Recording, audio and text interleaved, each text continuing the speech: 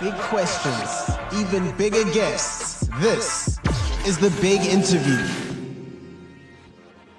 I am happy to be joined by SuperSport United midfielder Grant Margeman. Grant, welcome to the show. How are you doing? Thank you for having me. Good, can't complain. Everything is going well. Wonderful, wonderful. Thank you so much for joining us today. The first thing I always like to ask our guests is how they got into playing football. So would you care to tell us about how your love for football transpired? How old were you when you thought that, football is exactly what I want to do? So I started playing football at the age of 8 to 9 years old.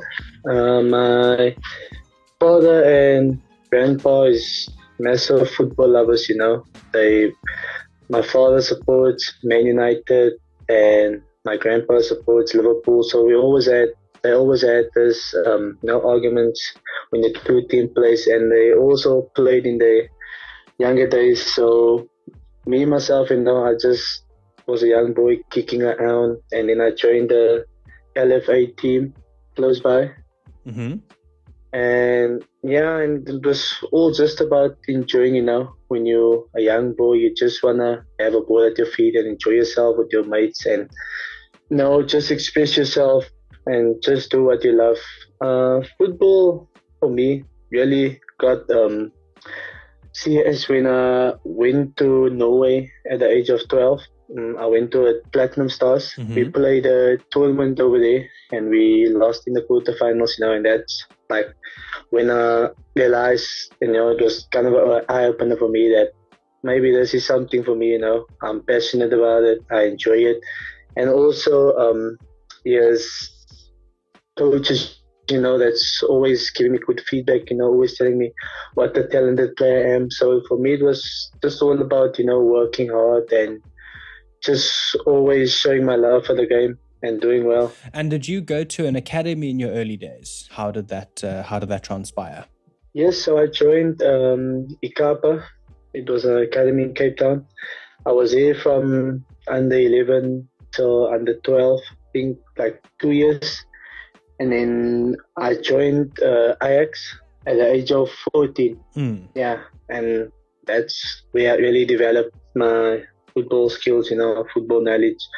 As you know, Ajax Cape Town who is now Cape Town Spurs. It's one of the best academies in South Africa, So, yeah, that's mainly where I developed, as a youngster. And at what age did you get your first agent? Who was it? So, my first agent I signed at the age of 16. It was, what's his name? Vasily. The head coach of Richards Bay. Yes. Okay. So at the time, he was my agent. Because he was working that time close with John Comites, Because that time, John was still involved with Ajax Cape Town. But I was only with him probably like for 2 years. And after the contract ended, we parted ways. He got a job at Cape Town City, I joined another agency. And Grant, growing up, was there any particular player or even more than one player who you idolized? Yeah, there was. Who did you base your growth on? A player that I really love, but I didn't actually watch that much, to be honest, was Zidane. Probably the only time that I really watched him, as a young kid was probably the 2006 World Cup. The infamous final, of course. Yeah. He's one of the players, I fell in love with immediately, As a young kid, I always watched most of his YouTube videos because I didn't really, like I said, watch him a lot. But players like Toni Kroos, Iniesta, Isco, that's just a few players, that I really like and watch a lot. And do you find yourself basing any aspect of your game on some of these players you've just mentioned? Yeah, I think obviously with the height that I have, I feel like there's times, when I have a lot like, the dribbling aspect, I won't say the same as Isco, but, we have this light sense of gravity, where we can easily turn, have the body movement. And also, what I like about Toni Kroos, is passing, he has a thing what we call packing, where you can eliminate, a few players with one pass, especially, with the diagonal passes also. He's one of the guys, who dictates the play. If the team needs to start playing quickly, he will step up the pace. If you want the team to, control the game a bit, have a bit of more calmness, he's the guy. All right, Grant, talk us through your PSL debut. What was that occasion like for you? How did it all go? For me, it was fantastic. Even though I only got, I think, like 5 or 6 minutes, because I came on like late in the 85th or 6th minute, somewhere there. But for me, it was, fantastic. I was anxious, I was nervous. My first time, with the first team. And at the time, I was still doing my last year at school. So it was one of those moments, where you can't, how can I put it into words? But, you have this feeling that this is really happening, all your hard work, as a youth player in the development teams, the hard work that you put in, now finally it's there. But it doesn't stop there, that's just one milestone, from there you have to keep on working, keep on going. Absolutely. Grant, you've had a few spells with Mamelodi Sundowns and you were a part of the 2020-21 seasonal team, which of course won the league then. What was that moment like for you? Obviously, that was one of my best moments, in my footballing career. It was my first trophy I won, as a player. So that was an amazing feeling. But, even though with that, I still felt that I could have contributed more, to the team. I probably wanted to play more. So deep down, you have that feeling that, yes, you made a big achievement, but you still, as a player, you want to contribute more to the team's success. But in all, it was a massive moment for me. I want to stick with Sundowns here for a moment. What do you make of their dominance in recent years? I mean, 6 straight titles is no easy task.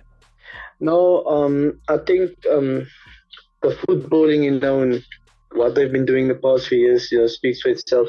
I think what they do best, everything, within the club, how they run the club, how they want things to be done, the discipline and the hard work that they demand from the players as well as the staff, everyone, even if it's staff, players, whoever that's involved in the club, the chairman, he demands excellent work from everyone. I think that's what makes them successful, they always try and do things the right way, they're always looking to do things nothing less than 100%. And I think it's been helping them, we all know they have a quality squad, they have quality players, but even though with that, you still have to put in the work. Grant, currently your team, SuperSport United, are sitting in 3rd spot with Orlando Pirates and Kaizer Chiefs currently occupying the 2nd and 4th spot respectively. And of course, Sundowns are already champions. This now means the race for 2nd spot is the next best thing. So my question to you from that is, how can Sundowns be stopped?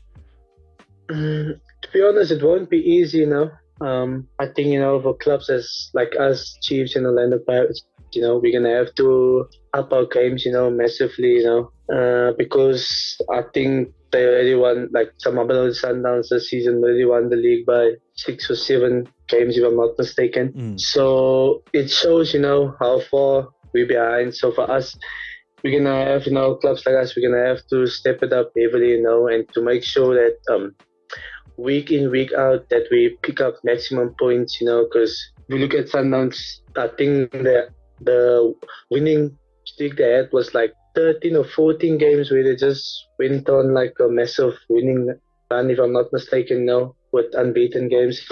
So I think like that's the small things, the consistency that they've been showing for the past couple of years. And I think that's a major factor for us, as well as the other 2 clubs, just to show more consistency in the league, to make sure that we do well, when we play this, how should I put it, maybe smaller teams, because I think if we look, maybe there's like four big clubs in the league, 4 or 5 big clubs, and then you have the other teams that's mostly competing for top 8 or whatever the case may be. So if you can win majority of that teams, you'll always stand a good chance, of competing at the top. And given the current state of the DStv Premiership, the current state of the PSL, where do you rank the PSL amongst all of the leagues on the African continent? I would put the top tier, I feel that the Egyptian league and the Moroccan league is probably the number one or two. Because if you looked at the past few years, at the CAF teams that's doing well, it's always Al Ahly, it's the Zamaleks, it's Wydad Casablanca, Raja Casablanca. So I would put that two countries, Egypt probably number one and Morocco probably number two, and then I'll put the PSL third, because Sundowns has been also, showing lots of good work in the CAF competitions the last couple of years, as well as Orlando Pirates. I think they lost last season on penalties in the Confederations Cup, so that was also something good for the country, as well as Kaizer Chiefs. I think they lost 2 years back against Al Ahly in the final in the Champions League. So it shows that the level of the PSL is getting better and better. Grant, a very serious question which has been thrown around the local game, and not many people have the right answer. So I wanted to see if maybe you could see, what do you think the PSL and SAFA need to do to improve the fan turnout at games? We're seeing these massive clubs with rich history playing incredibly good football, but the stadiums are pretty much empty. What's going wrong there? To be honest, that's quite a tricky one, I think with supporters, as well as myself, I'm a supporter of football.